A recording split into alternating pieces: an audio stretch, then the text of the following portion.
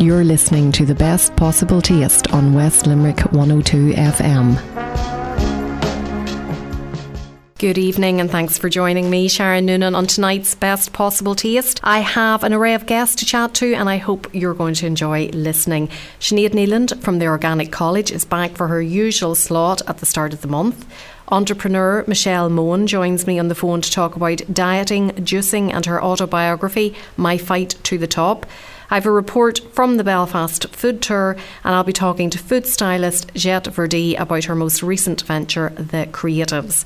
To get in touch, you can email me here, s.noonan@live.ie, or send me a tweet at Queen of Org, short for Queen of Organisation. But let's get moving and welcome Sinead Neeland from County Limerick's Organic College to a regular slot on the second Tuesday of the month.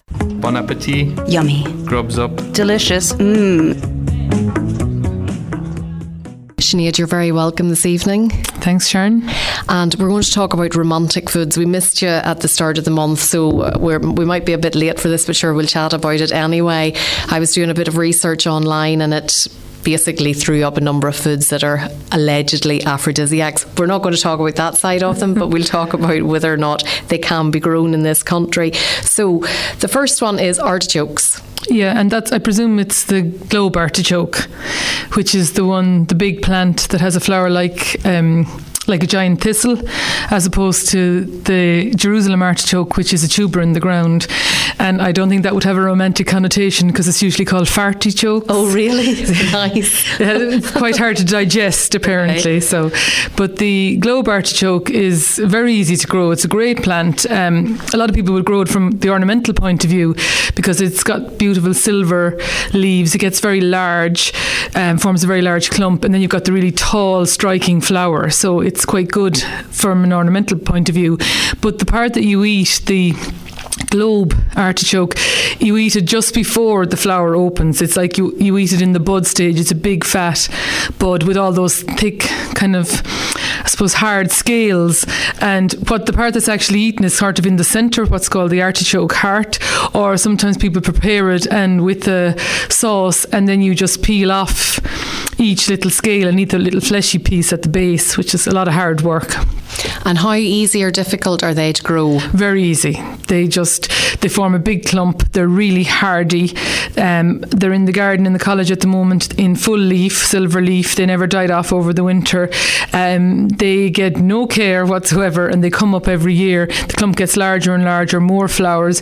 You can divide it very, very easily. Just split the plant and you've got a new plant. Very, very easy to propagate it and very easy to grow. I suppose the difficult part is the timing of the harvest, because when you're looking at the globe or the bud, you're kind of saying, I wonder, will I get a little bit bigger or will I wait?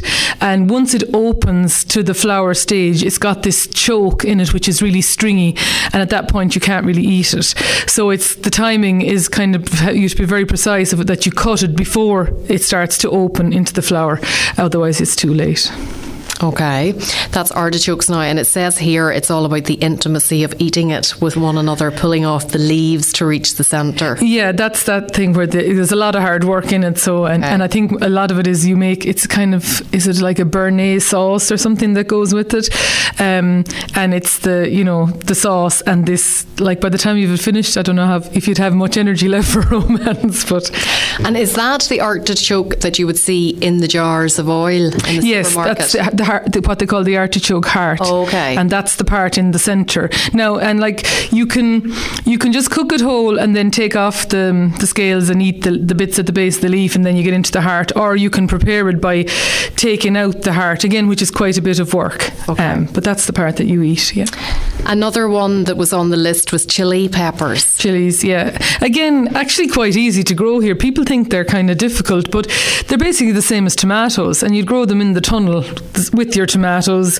They're in the same family, so they've exactly the same care, the same nutrient requirements, the same pest and disease problems. So they're actually quite easy to grow.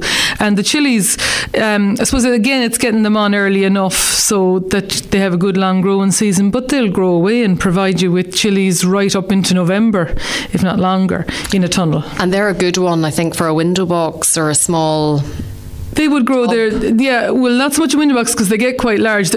Like, think about them like tomatoes. They don't need to be strung up. They don't need that kind of support. But they're going to get into a bush. They're going to be quite large. But they would grow in a container. If you had a good sunny spot, like a patio or outside your house, a good sunny kind of sun trap, they would grow quite well in a container. Yeah. Okay. And it's saying here, this invigorating spice has an exotic reputation and a bright red colour, which could be why it's considered an aphrodisiac and a symbol of love. Oh, right. And there's quite a lot of varieties because, there's on the different, if you went to buy chilies, there's like very hot ones or there's kind of mild ones. And like you can get seeds for a whole range of them, like habanero, cayenne, up to some of those, those Scotch bonnets that blow your head off, all of those. Yeah. But they're actually quite easy to grow. You think of them as being very hot countries, tropical, but they actually grow quite well here in a tunnel, probably better than outside in the open. But just treat them like tomatoes, exactly the same way you grow your tomatoes, and you'll have a good return. And that's just seeds. You're just putting the seeds in, and then they do their own thing. They do, and they're quite prolific. They produce quite a lot of fruit, so they're quite easy from that point of view. That's another easy one that we can do. And then surprisingly, rocket is down on the list here because it's spicy, I suppose. We eat it as a salad, but it's one of the spicy salads. One of the, if you're looking at a salad mix or mixed leaf, you have the spicy along with the lettuce, and rocket would be one of those. Very easy to grow it from seed. And again, you could have it in a window box. It's one of those cut and come salads, so you keep picking it keeps growing. The only thing with rocket is it has a tendency to bolt, as in run to seed, so you might need to sow it a few times, but very, very easy. What does that mean, run to seed? Some plants kind of, if they're stressed, they'll bolt, and basically they go to flower and seed, because a plant's answer to stress is to produce seed, because that's the only way of continuing. If they think they're under stress and they're not going to survive, produce seed, and then there's a chance that the plant will continue. But it's kind of premature seeding. It's not seeding at the normal time in the life cycle. So that's what we call bolting, run to seed. And rocket has a tendency to do that. If you're constantly picking it and the cut and come, it keeps going. But sometimes if you don't, it can suddenly go to flower and seed, and then it's gone. The leaves get bitter, and they're not that good for eating. So it's kind of one of the salads that we would succession sow. So you would sow it several times through the year so that you constantly have a supply coming on. And maybe through the summer you'd sow it 2 or 3 times. That would keep you going. If conditions got very hot and dry, the chances are it would bolt. Okay, that's good to know. And hot and dry conditions are probably quite advantageous for growing strawberries, which is the next one on the list. Well, they like the sun, but not dry conditions. They would like good organically enriched soil and plenty of moisture, actually. So, but again, they're quite easy to grow. And strawberries are something that would grow in window boxes in hanging baskets, because the fruit will hang down, and then you've less chance of snail and slug damage. Quite easy to grow strawberries, but they do need a bit of feeding, so good. If you were growing them outside, you'd be digging in, you might dig in manure or your compost from your compost heap. And if you were growing them in a container, I would be going for good enriched potting compost, your compost from your compost heap, all that sort of stuff to keep them going. And then they will produce well for you over the summer. Again, you keep picking them, they keep producing. You'll get, if you had some in your polytunnel, you'd get them from probably May until July. But you can get different varieties, early, mid-season, late. So again, you can extend your season if you had 2 or 3 varieties. But they grow away. There's very little goes wrong with them. Protecting them from slugs, protecting them from birds, that would be the main thing. Bit of netting. And they'll keep going. And then, of course, at the end of the season, they'll start to propagate themselves, because they throw out these runners. Or stolons that will root where they touch the soil. So if you pin the runner into a pot, you'll have a new plant ready to go, which will if that's in September, that will be producing fruit for you the following summer. They're very fast, very easy. And do you need to put it away for the winter? No, you don't do anything. They'll stay. They're quite hardy. They won't die back. They'll have big leaves and you leave them, and then in the spring you'll see the new leaves come, and then you can remove the older leaves that are kind of dying off. But they're very hardy plants again. I'm surprised to hear that now, because I always felt with strawberries that you'd grow your tub there and sure you'd only get a bowl out of it and that would be it. And an awful lot of work for very little return, but you're saying that that's not actually the case. No, and I mean, like if you've only one plant, you won't get a big return, and particularly in the first year. But 4 or 5 plants should give you a nice return of strawberries through the season. Okay, well, let's talk then about a couple of things that are meant to be aphrodisiacs, but you couldn't really grow them here, and one of them is avocados. Yes, avocado, I mean, it's a great fruit, I suppose you'd call it, even though we'd tend to use it more in salads and that kind of way. You won't grow it here. All the avocados you buy are imported. You won't get Irish avocados. And I know it was always, the tradition with people that you took the stone out of the avocado and you stuck cocktail sticks into it and you had it in a jar of water until it rooted, and then you potted it up. It will make a good plant, a great house plant. And I knew one that was over the years and potted on, became a giant plant, but it was only ever foliage, green leaves, no flowers, and definitely no fruit, even though it was kept in the house. So it's not something that we can produce here at all. And not a very attractive plant from what I remember, quite a boring. Yeah, just green leaf, really. Yeah, I remember my grandmother doing that. She would have put it in a milk bottle or set it on top of a milk bottle and had the water coming the water, yeah, so, and then that encourages to root. Yeah, everybody used to do it, and it was this great thing. Oh, and then it roots and then you pot it up, but it's not going. You're not going to grow avocados, so Yeah, what's the point? Yeah. What is the point? Yeah. And pomegranates. Yeah, again, a fruit not really grown in Ireland. Again, hot climates. So and very easily, much easier to get now than it used to be. They're readily available in the They are now, because I suppose it came in as a health kind of food, because pomegranate juice, it was kind of a sort of one of the superfoods, really, I suppose, there a few years ago, became quite popular. So now quite easy to get and used a lot in salads. You see people making a kind of a dressing and that with the pomegranates and adding it to salads, and again, I suppose getting I suppose as a way of getting the food in. Okay. The goodness of the food. Well, I hope we have enlightened the listeners now if they're looking for any aphrodisiac type fruits to grow in the next 12 months, that the chili peppers, the strawberries, the artichokes and the rocket are 4 good ones to go for, but forget the avocados and the pomegranates. Yep, leave those to the supermarket exactly. And the fruit shops. Sinead, thanks for coming in this evening, and we'll talk to you again soon. Okay, no problem, Sharon. Thank you. Cheers. Chin chin. Salut. Sláinte. Thanks to Sinead from the Organic College for coming into the studio. And if you have a planting or growing question for her April slot, you can email it to me, s.noonan@live.ie, and I'll put it to her on her next visit. Still to come tonight, I have a report from the Belfast Food Tour, and I'll be talking to food stylist Jet Verdi about her most recent venture, The Creatives. Next, though, I'm delighted to go over to the phone to chat to Michelle Mone, who is one of the UK's leading entrepreneurs. She's probably best known as the inventor of the Ultimo bra, but her portfolio of achievements is extensive and it is certainly very impressive. Her autobiography, which came out last week, documents not only the positive aspects of her life, but also the struggles that she has endured, and many of these manifested themselves in her eating habits. Let's have a chat to her now. Bon appetit. Yummy. Grubs up. Delicious. Mmm. You're very good to talk to me this evening. Thanks so much for taking the call. Nice to talk to you too. I'm very interested in talking to you because I do a food drink show, and therefore I'm all about people and their diet and exercise and all of that, and I feel that you have a very interesting story to tell whenever it comes to your eating habits. Yes, well, my history hasn't been the best. In fact, it was an absolute nightmare. I used to eat about 4 McDonald's a day, several cans, 15 cans maybe of fizzy juice.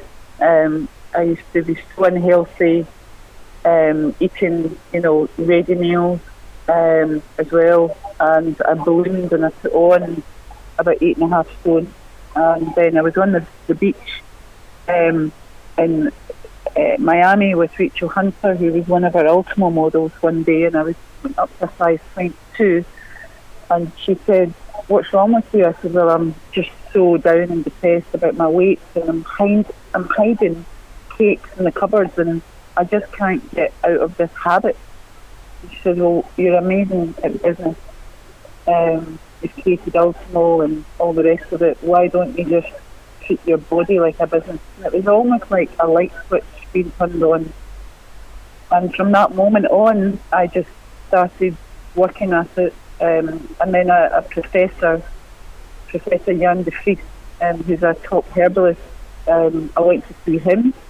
He was developing a product called Trim Secret. And I then took Trim Secret, totally herbal, suppressed my appetite, and in total now I've lost 8.5 stone and I feel amazing. Would you say that at the time you were an emotional eater? Definitely. I was just so stressed, with everything that was going on in my relationship and everything that was going on in my business relationship. And, some people deal with it in different ways, where they don't eat or the smoke or the drink. My way of turning for that comfort was food.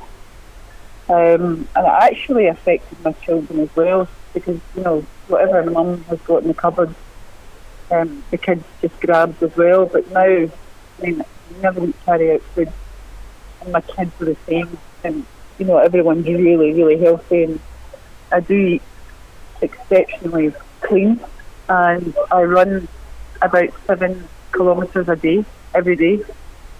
So I've kind of turned my life right around from being useless and everything to now I really do care about myself. And I suppose it was that lack of care. It's like a car, if you don't care for a car, it's going to get rusty and it's going to look rubbish. But if you really care and you polish it, it's going to look amazing. And what you put into your body, is what comes out as well. So in terms of your skin and your eyes and everything else. So I for the first time in my life, I do feel amazing.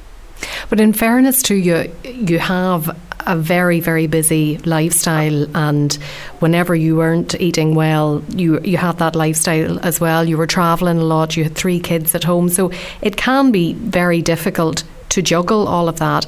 And I would imagine even now, with all the travelling that you do and flying in particular, it must be very, very difficult to manage and maintain a healthy, balanced eating habits. Yeah, it's very hard, and I do about average 270 flights a year, which is the average family maybe go to the airport once or twice a year, if they go at all. And I've really started to change how I fly. So I go on the plane, I take all my makeup off, pin my hair back, put my pyjamas on, take a very light sleeping tablet if it's on a long haul flight, drink lots of water, and I don't eat or drink airline food, because I actually think it makes you feel so horrible when you fly, and you get more jet lagged with it.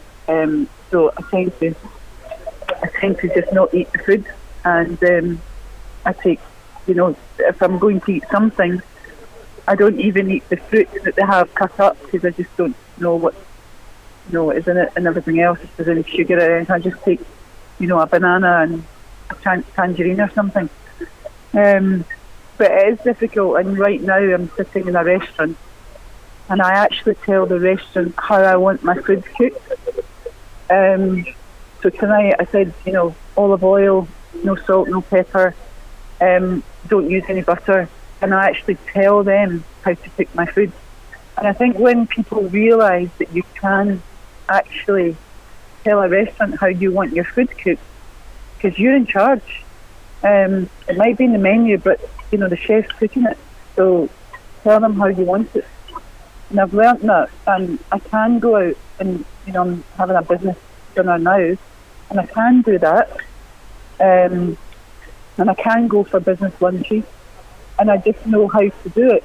What I tend to do is I tend to juice for 1 week. So only drink juice, which some people think, oh my goodness, that's extreme. But really, the platefuls of vegetables that are going into these juices is incredible what it's got. And then I'll eat healthy for a week. So on, off, on, off. It's like the night shift. But does that take away from your enjoyment of going out and having dinner? Of course, I would love to go out for dinner and eat a big bowl of chips with salt and vinegar. I'd love to eat a big chocolate fondant, but you know, my mouth loves it, and then my backside and my conscience hates it literally 1 second after I've eaten it. Okay. So I've learned that it's just not worth it. I still have fun, but I think eating clean is just such a good way, and I've got a lot more energy in business now than I've ever had. I'm now almost 2 months where I've not been drinking as well. Just through all my challenges in business and personal life, I was drinking over a bottle a night. That's a lot of wine. And a lot of calories, because I did read that. Have you lost 20 pounds since you gave up the booze? Since I stopped in Dubai when the New Year bells came in, midnight on the 1st of January in Dubai. I was standing with my youngest with a glass of pink champagne, and then when the clock struck, I just handed it over, and that was it. I finished it. So I'm actually quite a determined person, and I think once you get into the zone is a very powerful place, and the zone is a nice place to be. It's hard to get into the zone, and you keep saying, I'm going to try tomorrow, I'll try on Monday. But when you get into the zone and the weeks pass, you actually start to gain more confidence, and you start to say, you know what, I'm now 2 weeks in, and I don't really want to go back. I don't want to change the way I'm eating. I don't want to have bread. I've not had bread in probably 6 months. I love bread. I would eat 2 whole loaves of bread with lots of butter. But, you know, my backside and my boobs would just get bigger and bigger and bigger.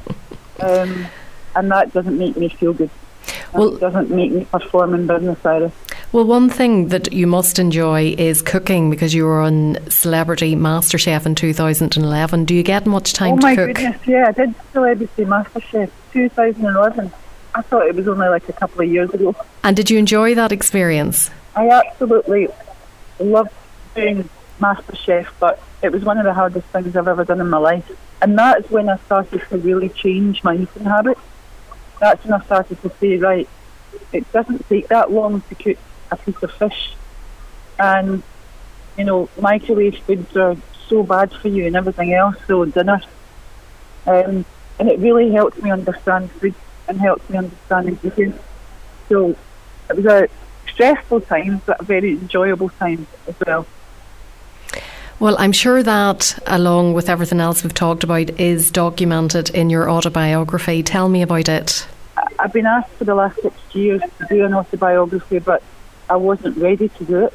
And you're also very young to do it, in fairness. Yeah, I started the business when I was, you know, very young. And I just felt that this stage in my life, with me recently selling 80% of Ultimo, and I'm speaking all around the world and some of the biggest events with Al Pacino and Sylvester Stallone, and I had a lot more maybe free time and time to write my stories and time to write what went on in my personal relationship and business relationship. I've never ever spoken about my personal relationship, and I think people are quite shocked what happened in my personal relationship. But you know, I don't hold any grudges, and I'm not a bitter person anymore. I was, but not anymore. And I think I never regret anything in life. Every day is a school day, and every day you learn. And it was now the time to do my book. And I can't turn back now. And I thought, if you're going to do an autobiography, you have to tell the truth. you have to tell the truth.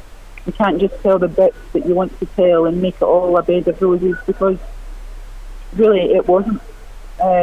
So hopefully the book will inspire people if they're going through a hard time in their personal relationship, their business relationship, and they will see that the only way that you can win in life, both in business, personal targets, and your relationship, is just never ever to give up. It's so easy to give up, and yes, it was hard, and yes, there were times where I didn't want to wake up in the morning, but if you fight and you never give up and you keep going, the answers will come and you'll win in the end. And hopefully it will inspire people. That's my aim for doing it.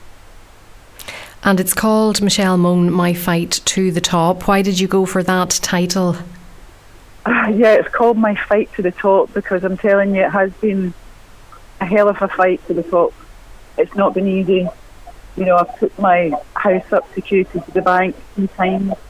I had a distributor who ran off with £1.8 million of my cash. You know, it's all my life been a fight. You know, I grew up in East End of Glasgow, started a business when I was 10. My brother died.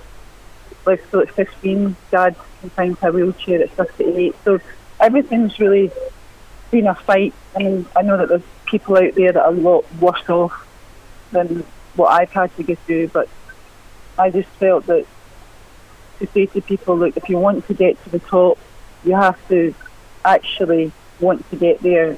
And you know, if you're willing to get there, it is going to be a fight, and there are going to be sacrifices. But if you stick in there, then it's worth it in the end. Well, Michelle, I'm looking forward to reading it, and I better let you get back to your dinner there. Yeah, thank you. And I want to come to, I think I'm doing quite a few book signings in Ireland as well, so can't wait to meet everyone. Fantastic. Well, I hopefully maybe will get to one myself so we can say hello in person. But in the meantime, thanks so much for talking to me this evening. Thank you so much for having me. You're listening to The Best Possible Taste on West Limerick 102 FM.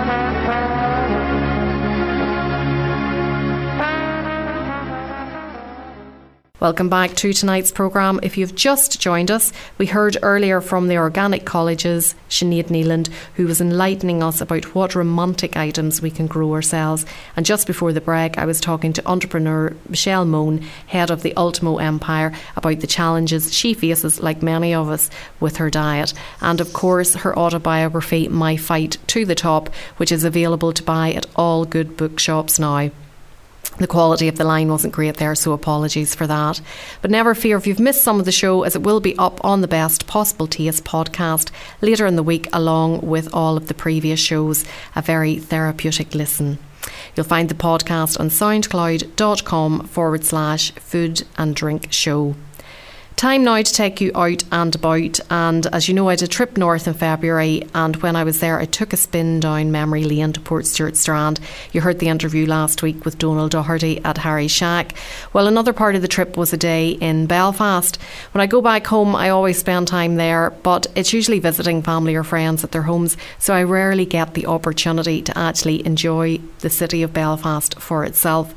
Well, not so on this occasion, because I had a cunning plan, and instead of visiting my pal Arlene at her house, I said, let's do the Belfast food tour together.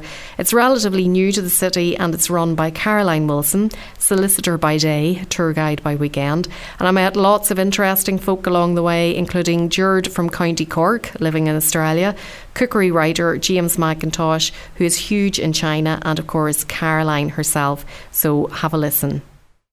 Cheers. Chin chin. Salut. Schleunter. Caroline, tell me how somebody goes from being a solicitor Monday to Friday to doing a food tour on a Saturday in Belfast. I am an absolute foodie, and everywhere I go on holiday I like to do a food tour because I think it's the best way to get to see a city, and the best way is to get to know a city is to taste it.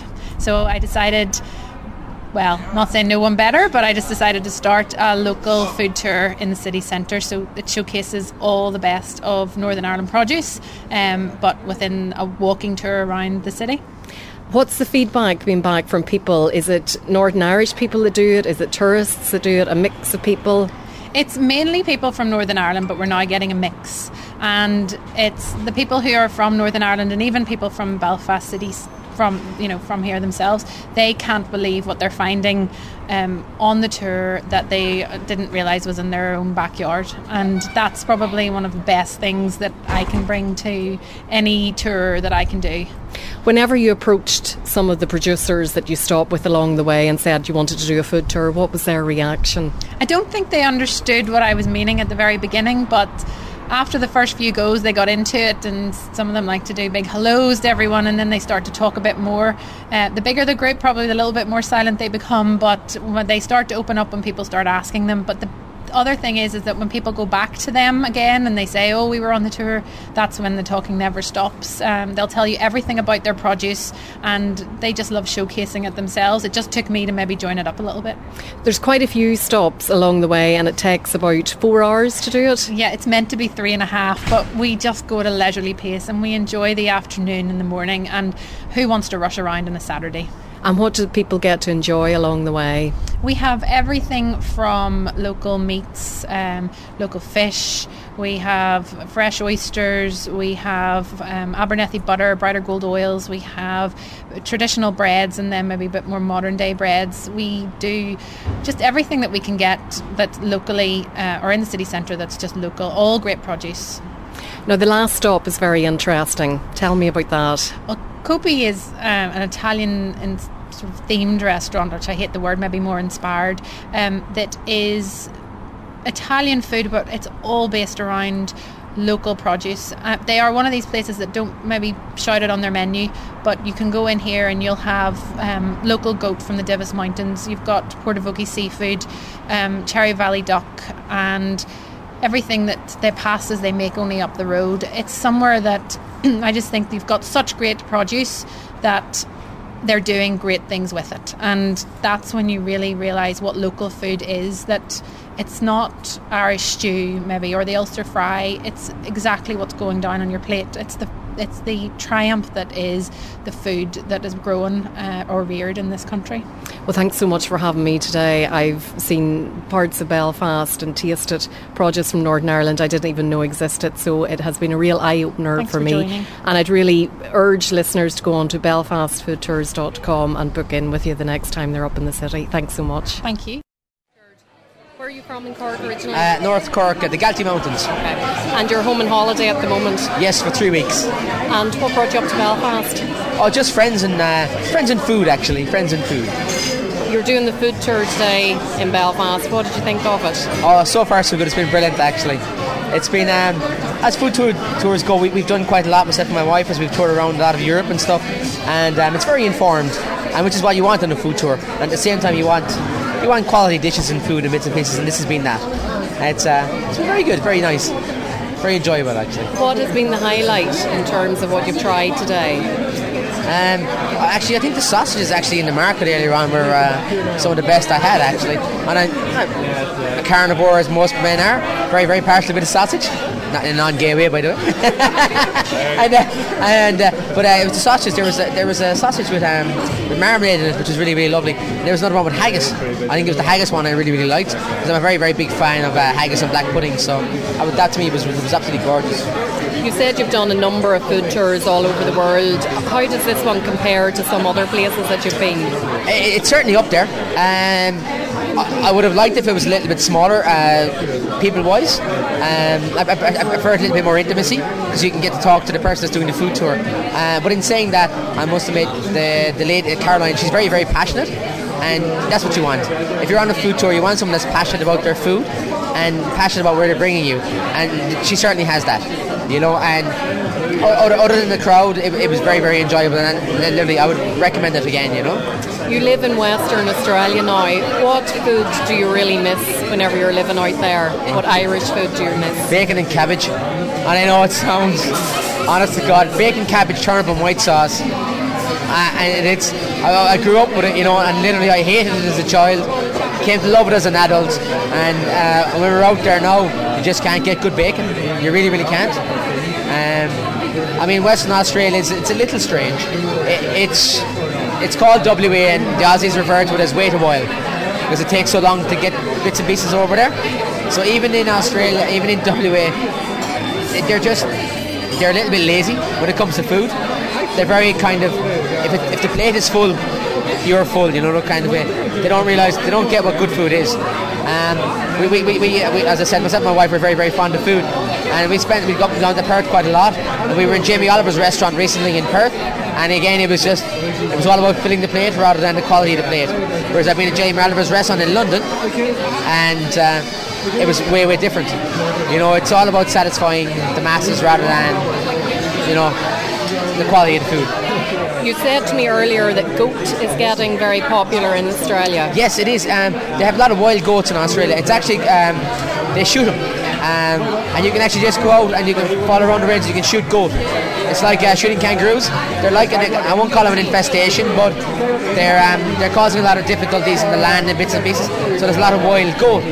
So recently a lot of the farmers are actually rearing goats and selling them off. And I'm a very big fan of goat. Actually, I love goat curry. And my wife, we love goat cheese. And my wife makes an absolutely stunning halloumi. Just done in the oven with a little bit of honey, a little bit of herbs and spices. Absolutely, absolutely gorgeous, you know. So, well, thanks so much for talking to me today. Safe trip home. Thank you.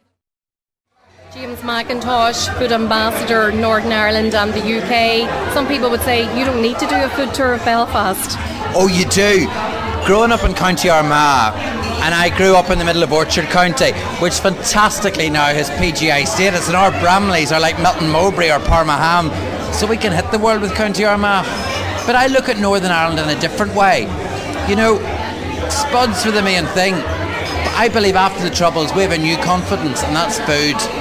We're all the same at the table, black, white, Muslim, Christian, gay, straight, Protestant, Catholic, and the table doesn't differentiate. But this food produce we have that I call our new confidence, it services everybody and gives us this strength in Northern Ireland that we never had before. What has the highlight of the food tour today been? Food tour? Where do you start? Well, you start off in St George's Market with oysters, and then you go round and you get the breads that I grew up with. But you also get breads with world flavours, and what was most appreciated by me was that these world flavours are grown in Northern Ireland now. And then you go around restaurants and you do have a tipple or two, but it's the small microbreweries, it's the Short Cross Gin, it's the Hilden Drinks, it's the new Northern Ireland, and it's phenomenal to see, and it's ready to hit the world. And Belfast, surely now it's the culinary capital of the world. You're based in London, I'm based down in Limerick, and I often come across people, like I'm sure you do, that are still a bit reluctant to make the journey to Belfast. What do you say to them? I live in London for a few reasons. I spend most of my time in China. I'm home every month. I am from here, but I never forgot here, because Northern Ireland is my home. The value system we have makes us a unique people, and it's just like down in Limerick and in the Republic of Ireland. There's a community that you don't get in England. But I'm on planes everywhere, so it's easier to be in London. But Belfast, you see, if you take Northern Ireland as a brand rather than a place, I do believe we produce the best food in the world, because it's what the French call a terroir. It's got the right climate conditions, it's got this microclimate, it's got a purity, it's genetically modified free with the best farm traceability schemes in the world, and our food is pure. And to see this new, as I said, confidence coming back in, Belfast is the world's food destination, and it's ready for the world, and the world is just starting to see it. And when you get things like British Airways, High Life magazine saying that we're one of the main food destinations in the world that's up and coming, I actually believe we're up and come, and we're now ready to bring everybody in. You know, we're up there with Tokyo and Sydney with British Airways. This is Belfast. This is a small city. When they compare us to Tokyo and to Sydney, I mean, they're world cities. But this small place of 300,000 people has captured the world.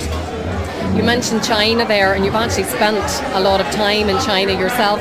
Tell the listeners about your cookbook and how you ended up in China. I wrote a cookbook in 2008, and it was a small book about white sauce and pastry. It was the basis of cooking.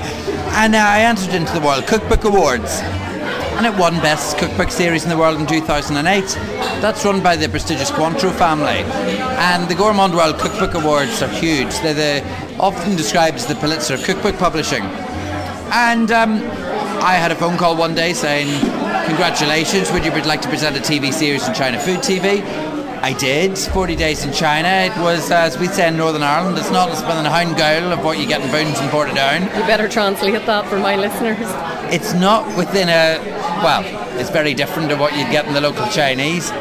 But I loved it. I saw fantastic things. I was cooking top of the Great Wall of China. I was cooking with the Terracotta Warriors in the city of Xi'an. I was cooking in the middle of the Gobi Desert. And I was able to take our food and introduce it to the Chinese. And it went phenomenally huge. And you can now see me on international Air China flights. Did winning that competition open lots of doors for you and really change the shape of your career? Completely. I'm the global ambassador for Aiga Cookers, and I do different things. But a lot of my life is based in China now, and it's not too bad. It's only an overnight flight there and an overnight flight back. And I was the first Westerner to get in China Food TV. And what this did was open a huge opportunity. In 2011, I was fortunate enough to be honoured with the Chinese Media Award for Best TV Series in China. And this was the first time a Westerner ever won it. And that opened opportunities for the UK and Ireland to get our produce in there. And it's been a fantastic journey. Yes, my career's exploded as a result of it. But there's nowhere for food like back home in Belfast where I grew up. And what would a typical day entail for you? When I'm in London, I work from home, I get out of my bed, I sit at my desk, I write and I cook and I plan to get ready for the next thing. In China, well, it's not like here. And you don't know what you're doing until you're doing it because of their honour policy, a thing called guanxi.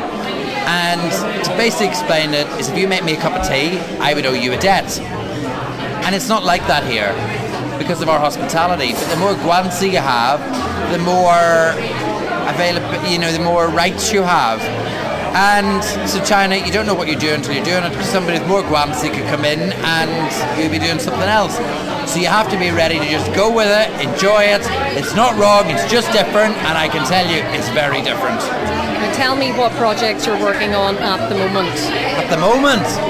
Well, I'm working to bring the World Cookbook Awards to Belfast. That's 3,000 of the world's biggest food writers and TV celebrities across the world to Northern Ireland to see our food. I'm working, I fly out on the 24th of March to China to launch Aiga Cookers in China. This is key because this is the first time an oven, never mind an Aiga, has been available in China. They've used woks for 3,000 years BC. I run the kitchens for the Quality Food Awards.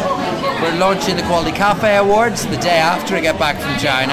And yeah, I do a lot of things. I try my best to make our food famous and then bring it abroad. And I've also got my own food brand in Hong Kong. A food brand in Hong Kong. Tell me about that. It's called Honest Food. Food you've got faith in is the tagline. And what I believe is because of the purity that there is in Ireland, North and South, we are genetically modified free. We've got these fantastically beautiful food products and there's a lot more flavour than you would ever get in England. And it's pure food, it's honest food. You see, this food is what my mother fed me, and yours probably fed you too. And they did it through love to give you the best. And when I thought about it, it is honest food, because it's food as it should be. And we're very lucky on this island as a whole to have this pure food that nowhere else in the world really has anymore. And it's something to be proud of, and that's why I've got faith in it, as my tagline says. And your mother was a home economics teacher and your father was a farmer, so undoubtedly they instilled a great passion for food in you. Well, as I say, I was taught food from the plough to the plate. And I say plough to plate, lots of people say field to fork, but what goes into the ground shows on the plate, I believe. So if you've got this purity that goes into the ground, you've got a pure plate. And that's full of nutrients and goodness, but it's not just that. food is the thing that differentiates and gives you, as I said earlier, there's no prejudice at the table. It welcomes all. And with our hospitality, no stranger goes hungry at our tables. Well, on that note, James, it's been lovely to talk to you. Great to see you in Belfast, and we'll meet again soon. Thank you. You're listening to The Best Possible Taste on West Limerick 102 FM.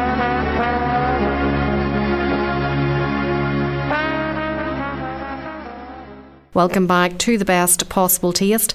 I'm Sharon Noonan, and just before the break I shared my day on the Belfast food tour with you. I hope you liked that. I'd highly recommend it, and thanks again to Caroline for having me, Arlene for coming along with me, and to Gerd and James for chatting to me. A reminder of the web address, belfastfoodtour.com, and I'm actually toying with the idea. I'd love to do a tour to Belfast for listeners, so if it happens I'll keep you posted, or if you're interested in it you can email me s.noonan@live.ie.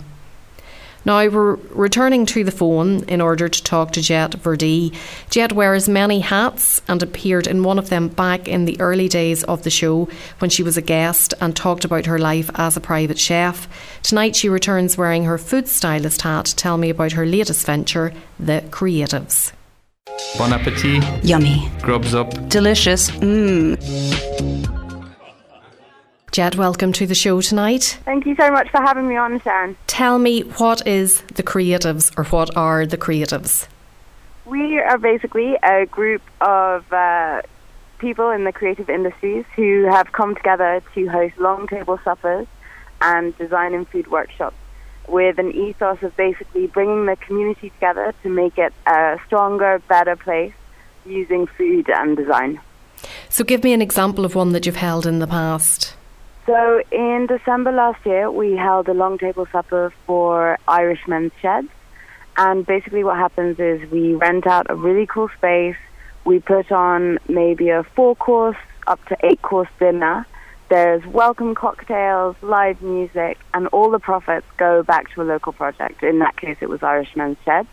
And the next one that's happening in March is for the Marriage Equality campaign. Now, whenever you say you rent out a cool space, what sort of a space would that be? So, an abandoned building, an old fire station, maybe an old schoolhouse or church. It just kind of depends on the event and how many people we're looking to host. And what way does that work then in terms of your equipment and being able to cook the food and everything being according to HSE regulations and all that red tape that there is there?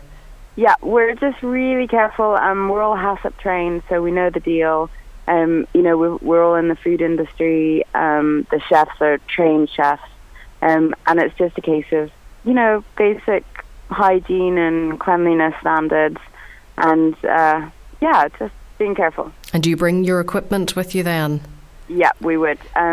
Some places have kitchens that we can use that are HACCP, with all the certificates. Other places, we have to bring in everything from catering companies. But we find a way, and it works.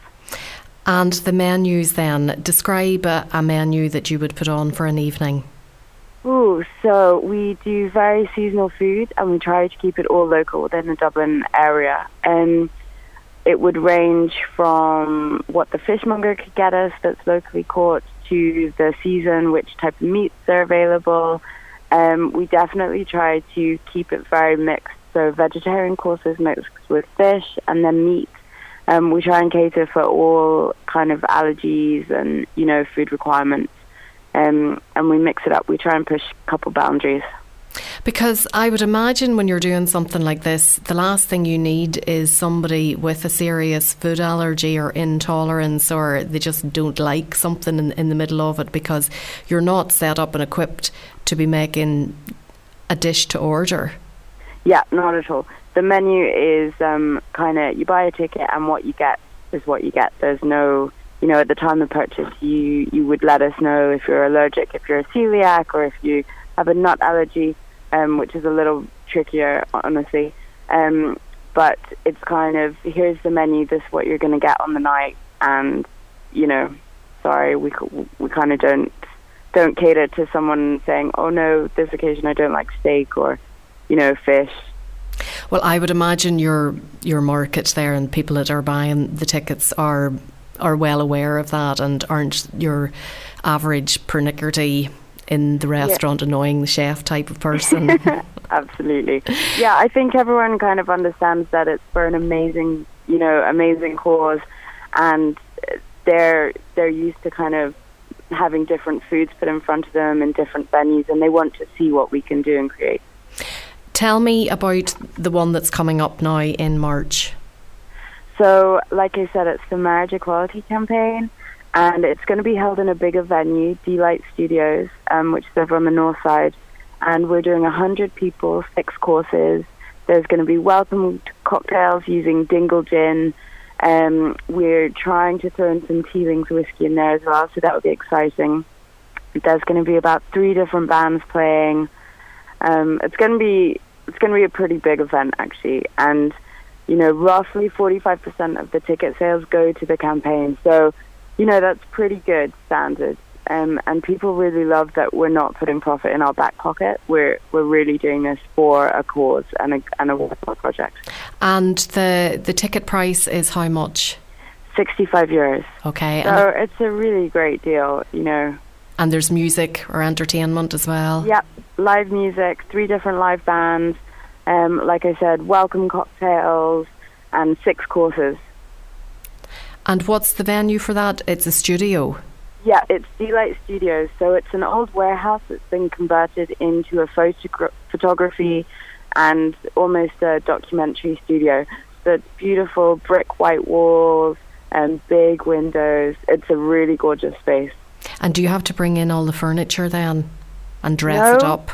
Not all of it. There's some stuff there for us, but generally it would be a case of, see what we can combine together and bring it in and create an amazing space.